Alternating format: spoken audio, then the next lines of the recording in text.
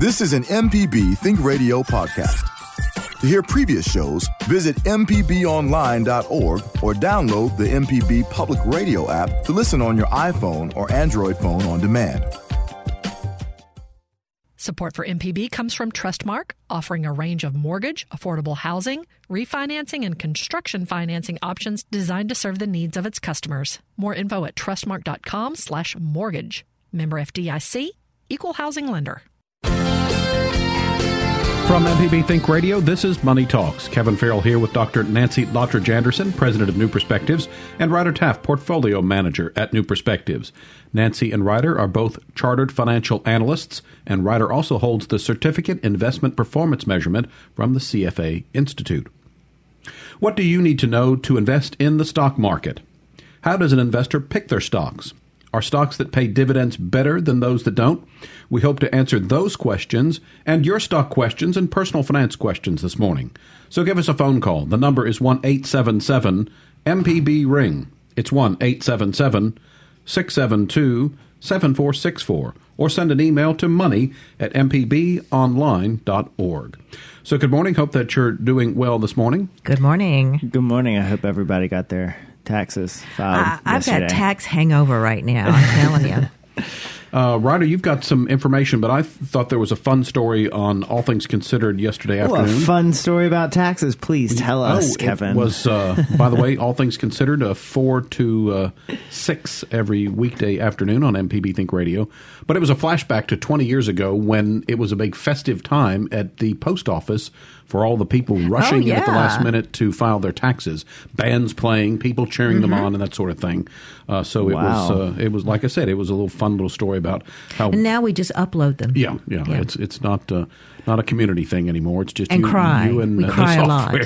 a lot. But they did say that I think in Columbia University there was a band that for X number of years has played at the local post office, and they said that not as many people, but they're still doing it this year. So.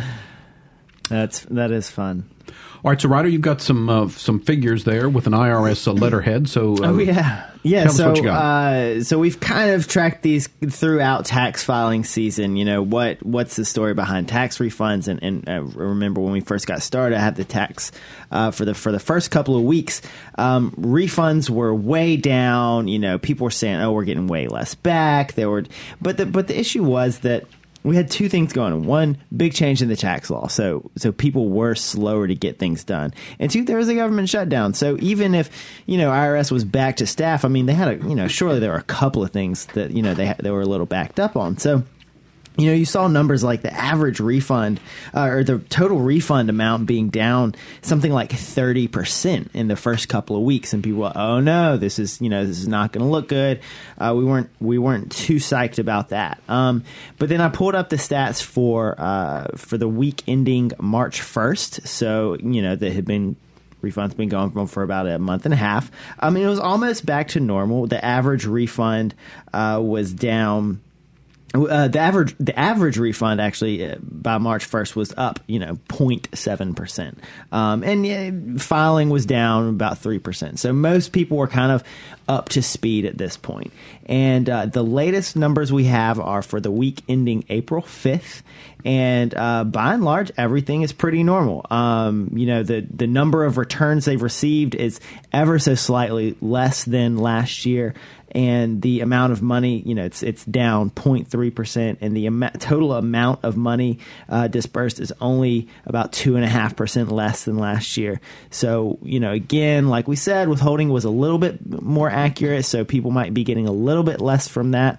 But it looks like a pretty normal tax season, kind of at the end of it. It's taken a little longer, but there's a lot of new stuff going on, but it looks pretty normal.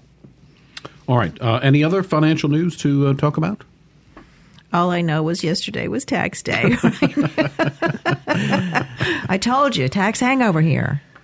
So at least we're done with taxes. Don't have to worry about it maybe till the end of the year. Is that when you start unless thinking you about did taxes an again? extension, because a lot of people do. So there are a couple of other deadlines in the year, with the middle of October being the final deadline when you must get 2018's taxes done. All right. We're talking about stocks in the stock market today, but we always take your personal finance questions as well. If you'd like to join in with a phone call, the number is 1-877-MPB-RING. It's 1-877-672-7464. You can email the show as well. Send it to money@mpbonline.org. So how important are earnings of a company when you're deciding about whether to invest in? Oh, it's everything. Well, we are starting off strong. Starting off strong well, here. If you want to be an owner of a company, it's all about, are you going to earn money out of that? Right. And of course, do you want to own a company that is making money or is not making money? I mean, that's it's a fair question to ask at the beginning of your analysis. And of course, we measure that typically by earnings as in the net income. What are your sales, your revenue, versus what are your expenses to run that business? And that's what we look at. So we pay a lot of attention to earnings, and not just what happened last year, but over a period of years, what has that company earned, and what are we expecting them to earn in the future? Because you're buying future earnings when you buy a share of stock. And I would say that's a very good point about you're buying the future earnings, because it's really easy just to look at, kind of a large, mature company that's been around and earns money and pays dividends and things like that. That's a fairly easy case to look at and explain, well, this is why it looks like that. But you also have a lot of weird cases on the edge that people want to know about. Things like, Lyft recently IPO'd. They are losing a ton of money. A lot of these large newer companies like Lyft and Uber and WeWork, they don't make a ton of money because they're growing so rapidly is part of the reason. Tesla does not have huge amounts of earnings, if any, in many quarters. Amazon often does not show earnings. Which is why they don't pay taxes. Ooh, taxes. Ooh, back to taxes. Really back to the cut. But again, people are looking at these companies and saying, they may not be earning now, but their market is so big, and their potential in the future to make money. All it would take for Amazon to make a ton of money is, tack on a penny to every transaction. Like, just raise everyone's price by a penny, and they will just make so much money. But the future is anybody's guess, right? Right. So when we look at that, we're not sure. Exactly. We are anticipating that. And with a company like Tesla, we are anticipating that they, move to a profitable state. Elon Musk is suddenly going to come to his senses and behave. I don't know that people. I don't think people want him to behave. I think they just want him to crank out money. Because people believe that the future is this company is going to be in a large, profitable market. And so that's an important point about expected future earnings. All right. We have a couple of callers on the line. So let's begin by talking to John from Mobile. John, you're on the air with us. Go ahead, please. Yes, thank you. I hope everybody's had their morning coffee. Question for you. Let me tell you who I am and then the question. I'm retired. I have some excess monies. I've never really messed with the stock market at all. So I went out and found a friend of a friend who is a broker. And they've recommended mutual funds and this, that, and the other. I've also heard of a financial service called the Motley Fool. Is this something worth my while as far as trying to better educate myself on stocks that I might want to invest in? That's the question. Motley Fool. Well, I do. Or not? Yeah, I do know Motley Fool, and I read a lot of their information, and some of it is quite good. Some of it I'm not too thrilled about. And often you see teases from the Motley Fool. We'll tell you about this one stock that you need to own, and it's going to be great, but they're trying to get you to subscribe. So be careful about that. I would say there are other ways to educate yourself about investing and the stock market. Go to the library, pick up some good books, and just learn about those things. You talked about mutual funds. You need to understand what a mutual fund is. One of my favorites is Bogle on Mutual Funds. It's an old book, but you can find it out there. And learn about a mutual fund, learn about an exchange-traded fund, and start getting educated. If you're retired, you have the time to do that. And I think the other thing you need to ask yourself is, if you've gone this long without being exposed to the stock market, if you have really good secure income, maybe you have pension, Social Security that covers all of your needs, maybe this is something you don't want to do. So you just really need to sit down with somebody and look at your overall picture. Yes. I have basically monies coming in from pension and from Social Security, and I found myself with monies in checking accounts that basically is non-bearing accounts just sitting there. And so I really don't need it, and so I figured to invest it. Well, what that means is you're bringing in more in retirement than you are using.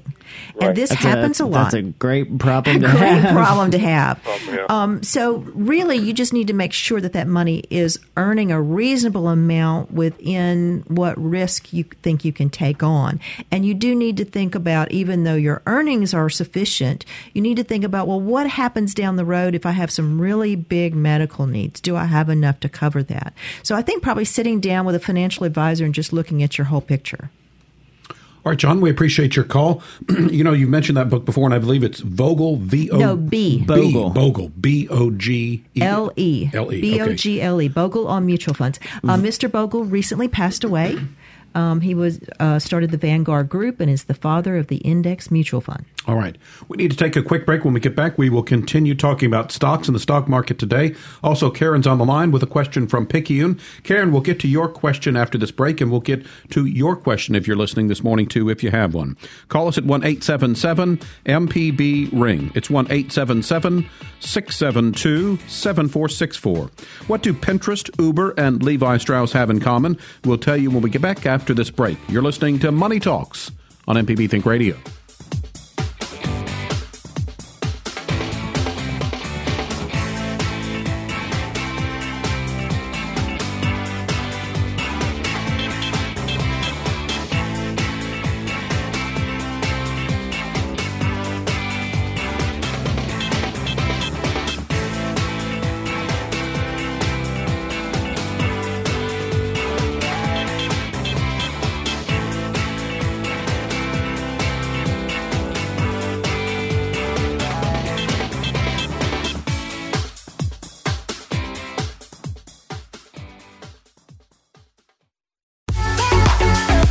You're listening to Money Talks on MPB Think Radio. Welcome back to Money Talks. If you ever miss part of the show, one way to find it is to go to mpbonline.org/Money Talks to listen again.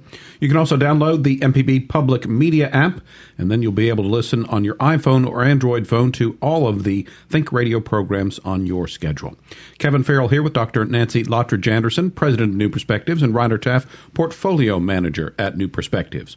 We're talking about choosing stocks to invest in today, so it's like Stocks 101 this morning. We do have a caller. Oh, by the way, social media and web page Pinterest, ride-sharing company Uber, and denim maker Levi Strauss are some of the newest companies to go public and offer share of stocks for sale to the public. Their symbols are PINS, UBER, and LEVI. And one caution about an initial public offering, an IPO, that's the first time a company offers its shares to the public, is that what we know for most companies, a year later they are trading at less than their IPO price. And anytime a company wants to go public, my question is, well, why? Why do you want to give up ownership of your company? There has to be a good reason, meaning they need it in order to raise the money or the capital to continue to grow. We had a caller on the line who dropped off, but I believe it was a tax-related question. And Ryder, I thought you were doing a little bit of research during the break. Yes, so it looked like the call was about the mileage reimbursal and deduction on your taxes. So it used to be that it's called unreimbursed business expenses. Essentially, if an employee encountered business expenses, say they had to drive a personal vehicle, it was required for work purposes, they could either the business would, or they had to purchase things for the company required for work. The business often would reimburse them, but if they did not get reimbursed, they could write it off on their taxes. So it's kind of like, the second best deal. Now, unreimbursed business expenses are no longer deductible on your taxes. And that started with the new tax law. So 2018, if you've been deducting mileage or something like that for work, 2018, this past tax season, was the first year you did not. So I'm sorry about that. Talk to your employer, because they can still write it off as a business expense. Talk to your employer, and also talk to your Congress people. All right, we're talking stocks in the stock market this morning. If you have a question, you can call us at 1-877-MPB-RING. It's 1-877-672-7464. Send an email to money@mpbonline.org. So, Nancy, earlier you mentioned the idea of looking at earnings of a company over not just 1 year, but over several several years. Right. We call that trend analysis. Okay. So that's to get a better gauge, I guess, of the stability of a company stock, and how important is that? Yeah, because you're looking at not only, yes, you're buying future earnings, but if you're buying an established company, you want to make sure that they are run well, they're managed well, they have a history of producing rising sales, rising revenue, and rising earnings, and maybe you also are looking at their dividends, and those dividends are paid out of earnings, so you hopefully will see a rise in those dividends. And so the history of the company is important. So we mentioned the three newer companies publicly trading: Pinterest, Uber, and Levi Strauss. Those are all in an industry. Do you look to invest in an industry leader as an upcoming company, or is it maybe diverse? There are a billion different approaches to how you select. Some folks, maybe you're just really interested in a specific industry. But we're talking about stock pickers here today. So maybe you're just interested in a specific industry. Maybe you have specialized knowledge of an industry. Maybe you work in manufacturing, and so you understand a lot of what other manufacturers are doing, what makes a manufacturer successful, what sort of products are in demand, and what sort of companies are doing well. Maybe you just want to focus on those. And every industry, importantly, has kind of special quirks. They have their customers are all different. Their balance sheets look different. They sell things and they buy things in different ways. So industry specialization is a useful thing if you are picking individual stocks there.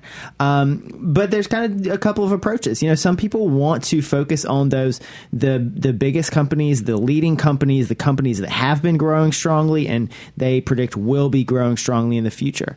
One issue with those companies is they're often more highly priced because, again, if it's a company that's been growing very rapidly and is expected to keep growing rapidly, it'll probably be priced to reflect that. However, there are also companies that maybe they've been beat down. Maybe they used to be great, but people are really negative on their future.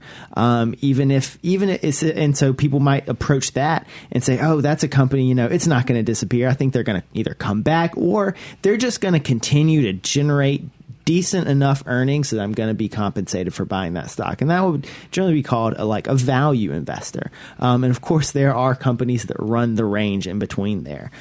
So your approach, again, your approach can be industry specific. Your approach can be kind of a description of the company specific. There are a million different approaches. But I would say yes to all of those questions, Kevin. This is Money Talks. We're talking about stocks and investing in the stock market this morning. If you have a question or a personal finance question you'd like answered, give us a call at 1-877-MPB-RING. It's 1-877-672-7464. Send an email to money@mpbonline.org. So we talked about these new companies, and Nancy, you mentioned the IPO. And I hope some of my questions aren't too dumb sounding, but who determines how much a stock is worth on those IPOs? You have an underwriter. And so there's a very small group of institutions who do underwriting, and it is their job to price that stock. And what we know, which is why IPOs tend to get so much buzz, is they tend to just slightly underprice it because they want to sell more shares. They want to make it attractive. But they don't want to underprice it too much, or they won't be able to generate enough money for the owners. Money on the table, You Nancy. don't want to leave money on the table. So it's a little tricky, but they they tend to do just a little bit under what the true value is. So it's their job to look at the history of the company, like we talked about before, to look at the financial statements, to look at the projections on the finances, and determine what the price per share would be. Now, all of that comes back to, remember, the market is supply and demand. It is just basically an auction out there. And so if it's a hot market, then you're going to see a little bit higher prices because they know people are anxious to buy those shares. And if we see market pullbacks, even though they're all ready to introduce new shares on a company, and suddenly the market pulls back, they will shelve that registration. They will wait until the pricing could be better. All right. So then once a stock or a company is issued stock and it goes up, again, is that just there are people willing to pay more for it? Yes. Mm-hmm. Most of the increase on an IPO happens in the first couple of hours of trading. All right. What about this term, debt to equity ratio? What is that, and how does it factor in when you're talking about stocks? Okay, so there's three things going on here, even though there are only two said: debt, equity, and assets. Excuse me. And just to be a little bit confusing, we generally call stocks equity. But this is a little bit different from what we're talking about here, equity as an accounting term. So companies can have assets and they can have debt, just like a regular human being. You have an asset, your house, you have debt, a mortgage on it. And that gap in between the debt that you owe and the asset that you own is your equity. So say you've been living in your house a little while, it's worth $100,000, you got $50,000 mortgage on it. You also have you have $100,000 asset, $50,000 debt, and also $50,000 equity. So when we're talking about debt to equity, it's that ratio of, how much debt do you have to, assets left over after you kind of cross out that debt from just an accounting standpoint. Because again, companies, they operate all in different ways, and some, their assets are just, their brands and their intellectual property and kind of weird and hard to value things, that Disney might value some brand at $1 billion. And what does that mean? Well, they think they can get $1 billion from it in the future. And you can take a loan out against that sort of stuff. But again, that's weird. The debt is a real thing. It's a hard thing. It's there, and somebody's got a bill for it. Assets can be all manner of things, and equity is just what's left over after those two. All right, so when we talk about that, and then we've talked about the earnings and those sorts of things, so you're trying to do some research and decide which stocks to buy. Where do you go to get the information about the financial health of said company? Well, so much of it is available online. Back in the day, we used to get on the phone and call investor relations and send you the packet. Send us a package, the annual report, the 10K, and the proxy, and wait for weeks for it to show up in the mail. Now you can go online and find this information. You can go to a company website.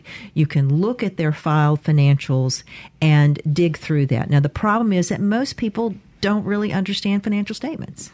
And that's what we teach in classes about looking at the accounting and understanding what you're looking at, because accounting is the language of business, and it tells you something about the health of the company. It tells you the story of the business.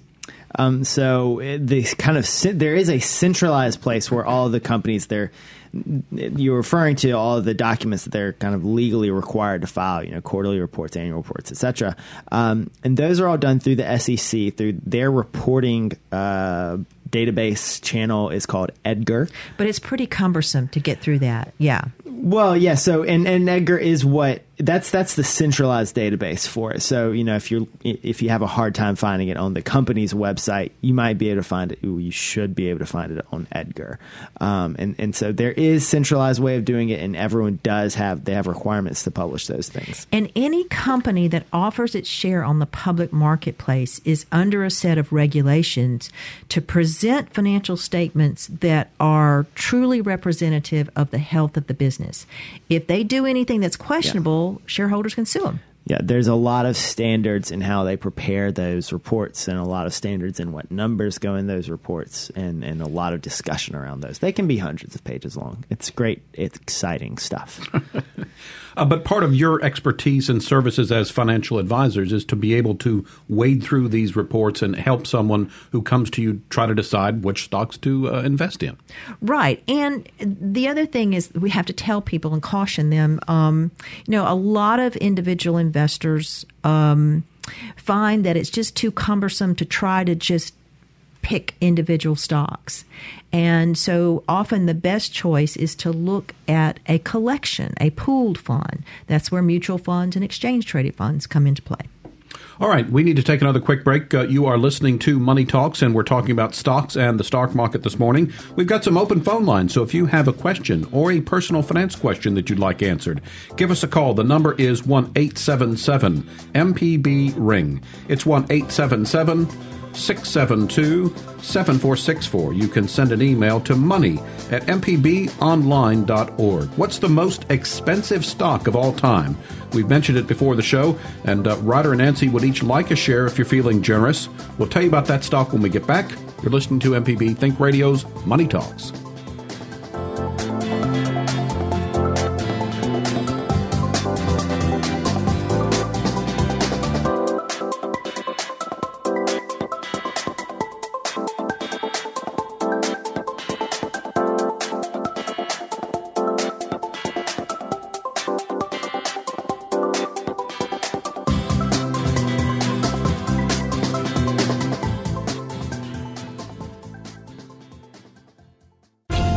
You're listening to Money Talks on MPB Think Radio.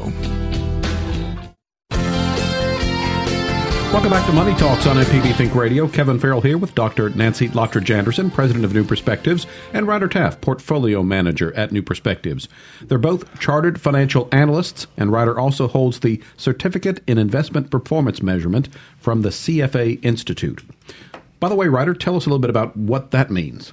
The Certificate of Investment Performance Measurement is okay. So just to back up a little bit, the CFA charter is kind of an intensive, covers all areas of kind of investment finance. So how to understand companies, how to understand how portfolios work together, how to understand all the different investment products out there, and also a huge portion on ethics and professionalism.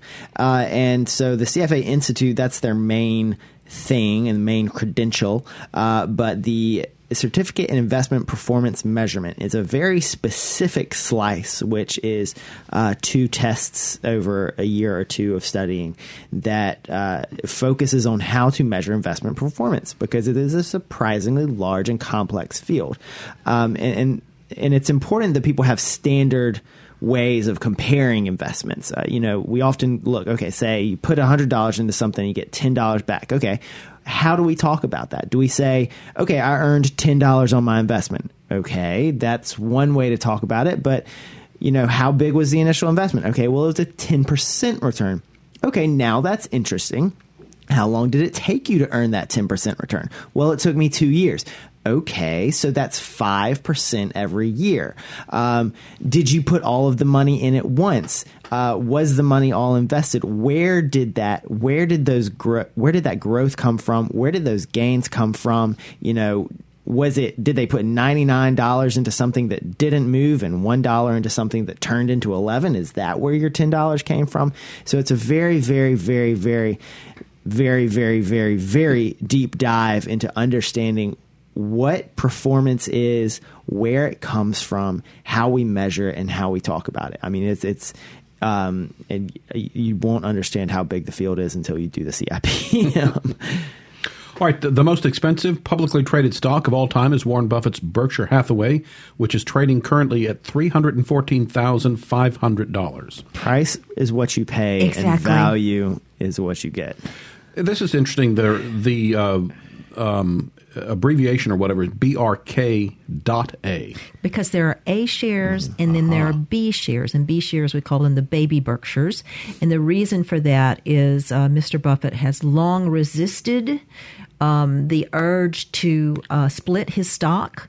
And so his answer to people who were saying, but I want to be an owner of Berkshire, I can't afford an A share, was to offer the B shares. Do we know the approximate price of the B share? Oh, what is the B share now?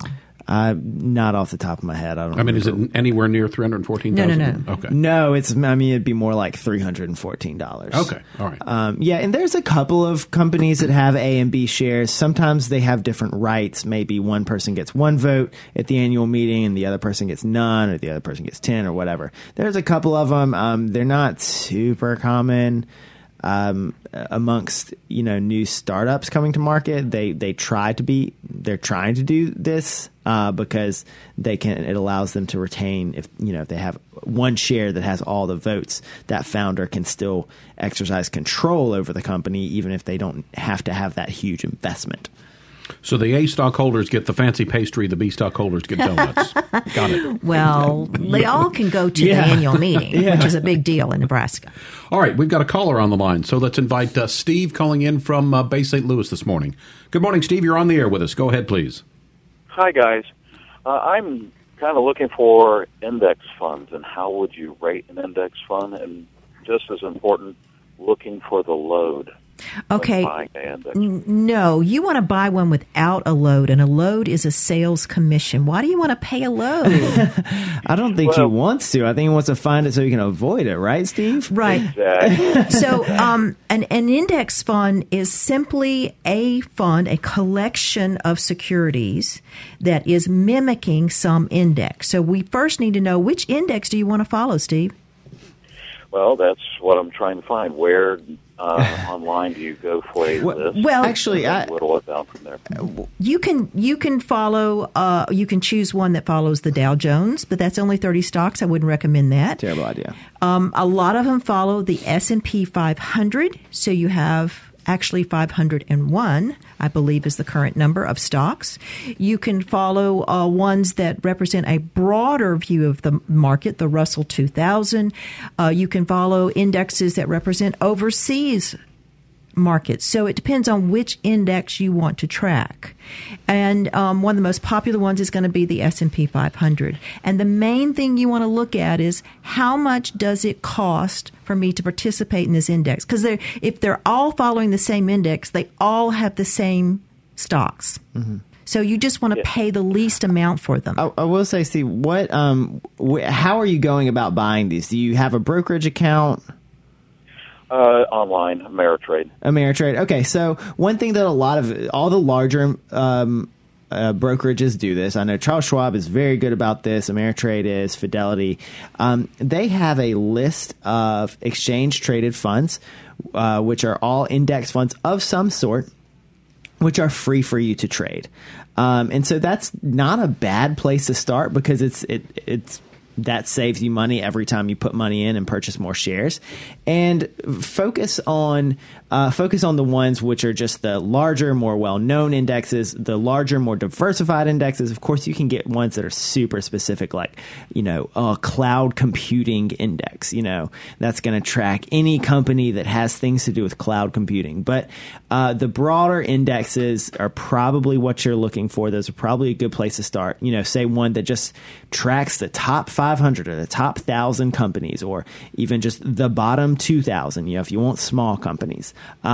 So look to build a diversified portfolio, and you don't need a whole lot of overlap there.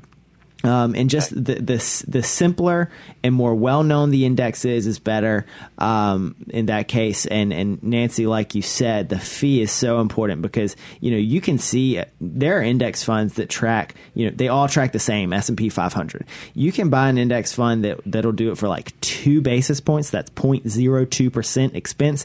And there are insane ones out there that charge 0.5%. There's no reason to have someone charge you 0.5% if you can go, if you can go get it for 2 cents, why would you pay 50 somewhere else? And that's called the expense ratio, and it is within the fund, whether it's a mutual fund or something called an exchange traded fund that is like a mutual fund but trades a little bit differently.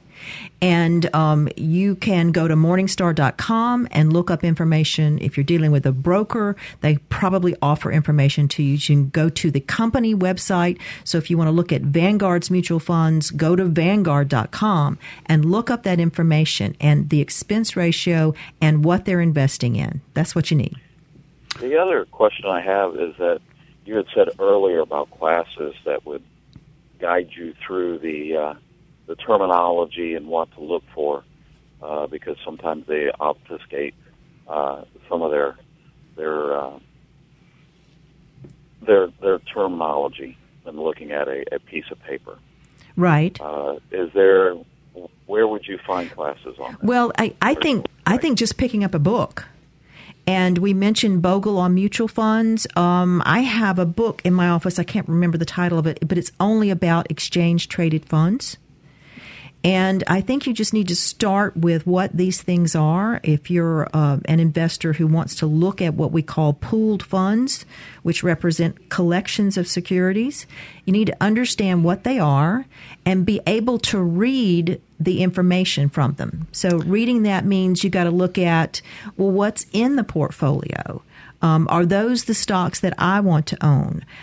If it's an index fund, how closely have they tracked the index? How well have they done their job there of changing out when the index changes?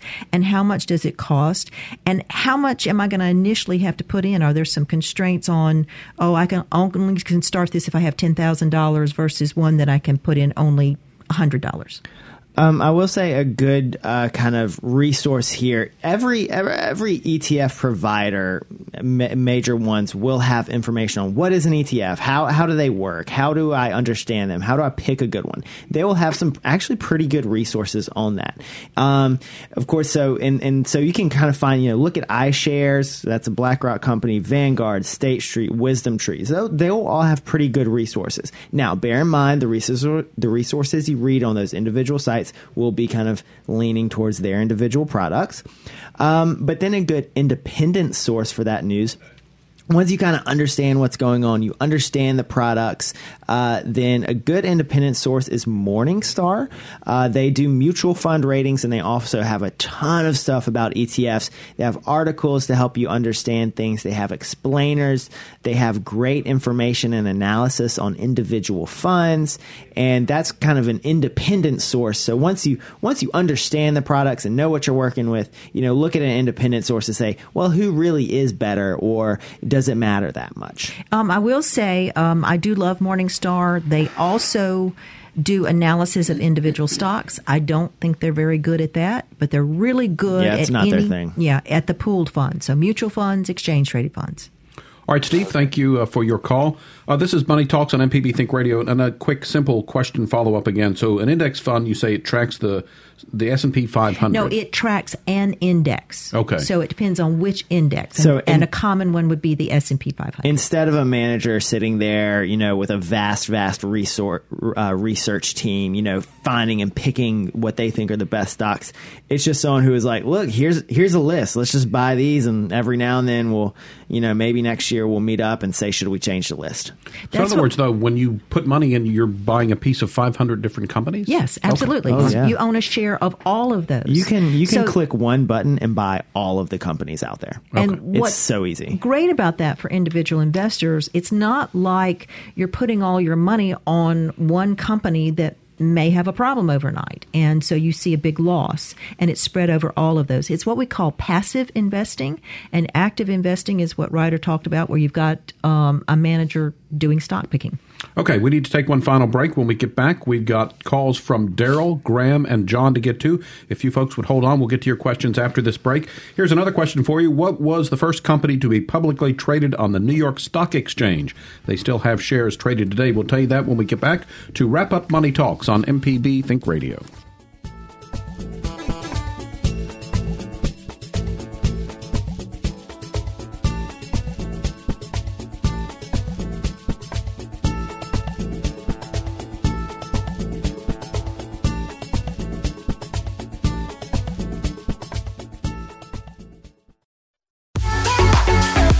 You're listening to Money Talks on MPB Think Radio.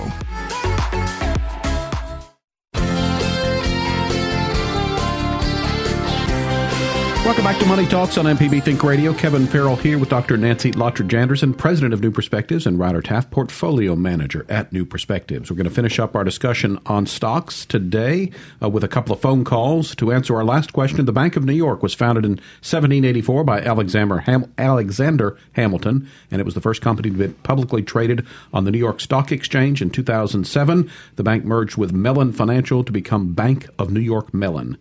And it's BK is their stock symbol. And we all know Alexander Hamilton from his smash hit musical. Alex. All right. Back to the phones we go. We begin again with Daryl in Memphis. Daryl, you're on the air with us. Go ahead, please. Hello, my morning financial family. Good morning. Good morning, Daryl. Y'all, listen, I just wanted to comment on the price of Berkshire Hathaway B shares. That's currently trading at less than $220 per share. Okay. The last time I checked, it was about $207. It might be $210 per share now, but that's what it's trading at now. And I want to ask one more question before I leave the phone. Why is it that individual investors cannot see the profit and loss statement of a business? Thank you. I take my of a what? Of a business?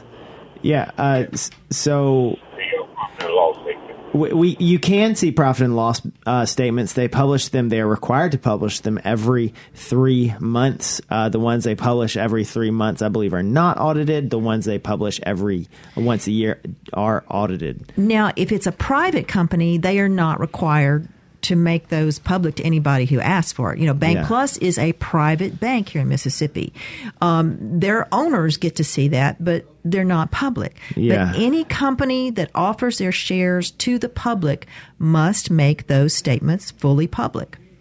All right, Daryl, thanks for your call and the kind words about the program. Let's move on next. John has called in from South Haven, I believe. John, you're on the air with us. Go ahead, please. Thank you, and thank you for taking my call. Sure. My question is about a mutual fund that I have, and they had a capital gains payout. It's taxable income, right? Right. And then does it go against my basis? It adds to your basis if you reinvest those shares. They do. That money, yeah. Okay, and then the other question is, it was almost 10% of the money that the value of my shares in the company. Right. Yep. And I'm wondering, it came so late in the year, I didn't have time to sell a loser. You know what I mean? Yeah. Here's the problem with mutual funds. You're talking about what we call an open-end mutual fund. Mm-hmm. And by law, they have to distribute all of their dividends and capital gains that happen during the year by 12/31. So, yes, most of them wait till at the end of the year, sometimes the 31st of December, when they release all of that and pay them back to the shareholders. And that often means you end up with a surprise. Oh, yeah. And I will say a lot of mutual fund companies will publish estimates of what they think they will distribute.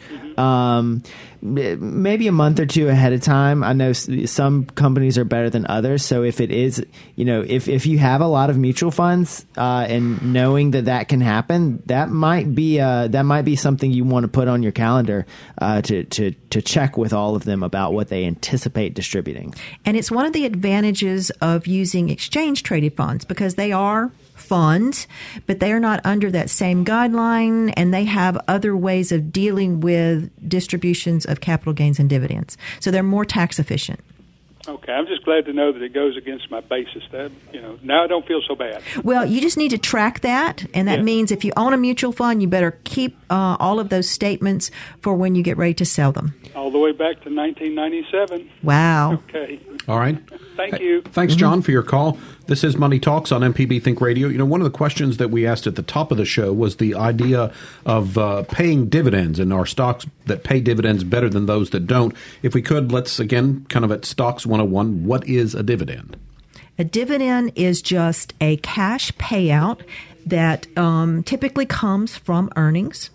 And it is decided on by the board of directors. They decide when to start paying dividends, and they do that if they don't have really good ideas to grow the company and they're accumulating cash. Well, we need to return some of that to the owners. And the board of directors decides from year to year if they will continue doing that and if they will increase those dividends. So it doesn't track earnings exactly, but it's typically a good measure of how they are earning, and dividends represent one part of your return. So if you're looking at a stock, you're going to earn money from what the company pays you while you hold it, the dividends, and then what you earn when you sell that stock. That combination of those two will determine your rate of return. And again, to determine whether one is better than the other, and again, that's up to each individual investor, I guess? Other than dividends are more predictable than earnings. Your thoughts on whether you should get dividends or not? I was just kind of going to agree with that. There are different tax treatments for some types of some dividends will come at your income tax rate, which might be an issue. Whereas your capital gains, your long-term capital gains is always going to be a lower tax rate. Of course, if this is happening in an IRA or a Roth IRA, a tax-favored account, you're not going to pay taxes on those dividends as they show up. All right, and also throughout the hour, we've been talking about sort of things to look at, the way a company operates that you might clue you in as to whether you would want to invest in that stock, that company or not. What about management of the corporation? How does that factor in? Oh, that's real important. It's huge. It's huge. You can have a fantastic company, and if somebody doesn't know how to run it, they can just drive it into the ground. Yeah, as a shareholder, you're an owner of the company, but, there's so many shareholders, you can't pick up the phone and call the manager and say, why did you decide to axe that one product? I think it's great. You have hired somebody. The board of directors hires someone to run the company, and you're not involved in the day-to-day operations, and so you need to monitor what they're doing. So kind of, think of I'm going to use an example of a Home Depot as a microcosm of the company. Say the Home Depot is just this one store, and, if you wanted to be an owner of it, you've got to depend on so many things. You've got to depend on, one, Home Depot makes money when people are buying things for their houses, when people are growing their houses, expanding their houses, buying new houses. That's when Home Depot makes money. So one, that economic trend has to be behind you. Two, you've got to be able to price your products in order to make a good enough profit. So if there's a ton of competitors in your area bringing down your prices, and maybe you're not getting a good deal from your suppliers, that's going to cut into your profits, and you're not going to have a very good company. Three, you've got to have a great store. People have to come into your store and buy those products, and they come in for a variety of reasons. Maybe you just advertise really well. Maybe they just love coming into your store. They have great management. It's very well organized. So that management of the store, management of the company, that matters as well. Because, if you don't run your store well, people are just going to be turned off and they're going to go to another store. There's just a ton of factors going into it. And you can have great management and great products, but then the economic trend gets in your way and just people stop needing to buy 2x4s and people stop needing to buy new lamps because the economic trends are not going your way. Or maybe the economic trends are going your way, but nobody, your lamps are just not as cool as the lamps at the hardware store down the street. So nobody's coming in. Or maybe you have the best products, but, your managers just aren't hiring people who are really able to help their customers, and people just get real frustrated when they go into your store. And so your store just, suffers from bad management. There's so many different things that go into it, and that's you can kind of look at an individual store as a microcosm. And the main thing to remember as an investor is things change, and they're changing rapidly. So don't forget the lesson of Sears that just used to be the great position to own, and now it's gone. What's that? We're going to wrap up for today. Money Talks is a production of MPB Think Radio, funded in part by generous financial support from listeners like you. To hear today's show or previous show, one way to find it is to go to mpbonline.org/Money Talks, or listen to the podcast. Search for Money Talks on your favorite podcast app. Our show is produced by Liz Gill, and our call screener today was Java Chapman. So for Dr. Nancy Lottridge-Anderson and Ryder Taff, I'm Kevin Farrell. Stay tuned. Up next at 10, it's In Legal Terms. We'll be back next Tuesday at 9 for another Money Talks, heard only on MPB Think Radio.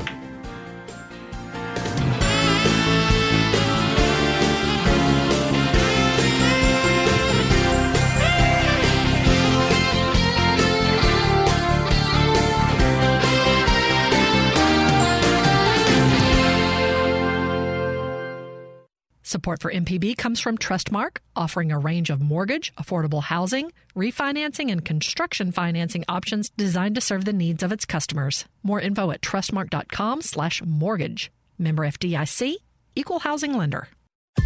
This is an MPB Think Radio podcast. To hear previous shows, visit mpbonline.org or download the MPB Public Radio app to listen on your iPhone or Android phone on demand.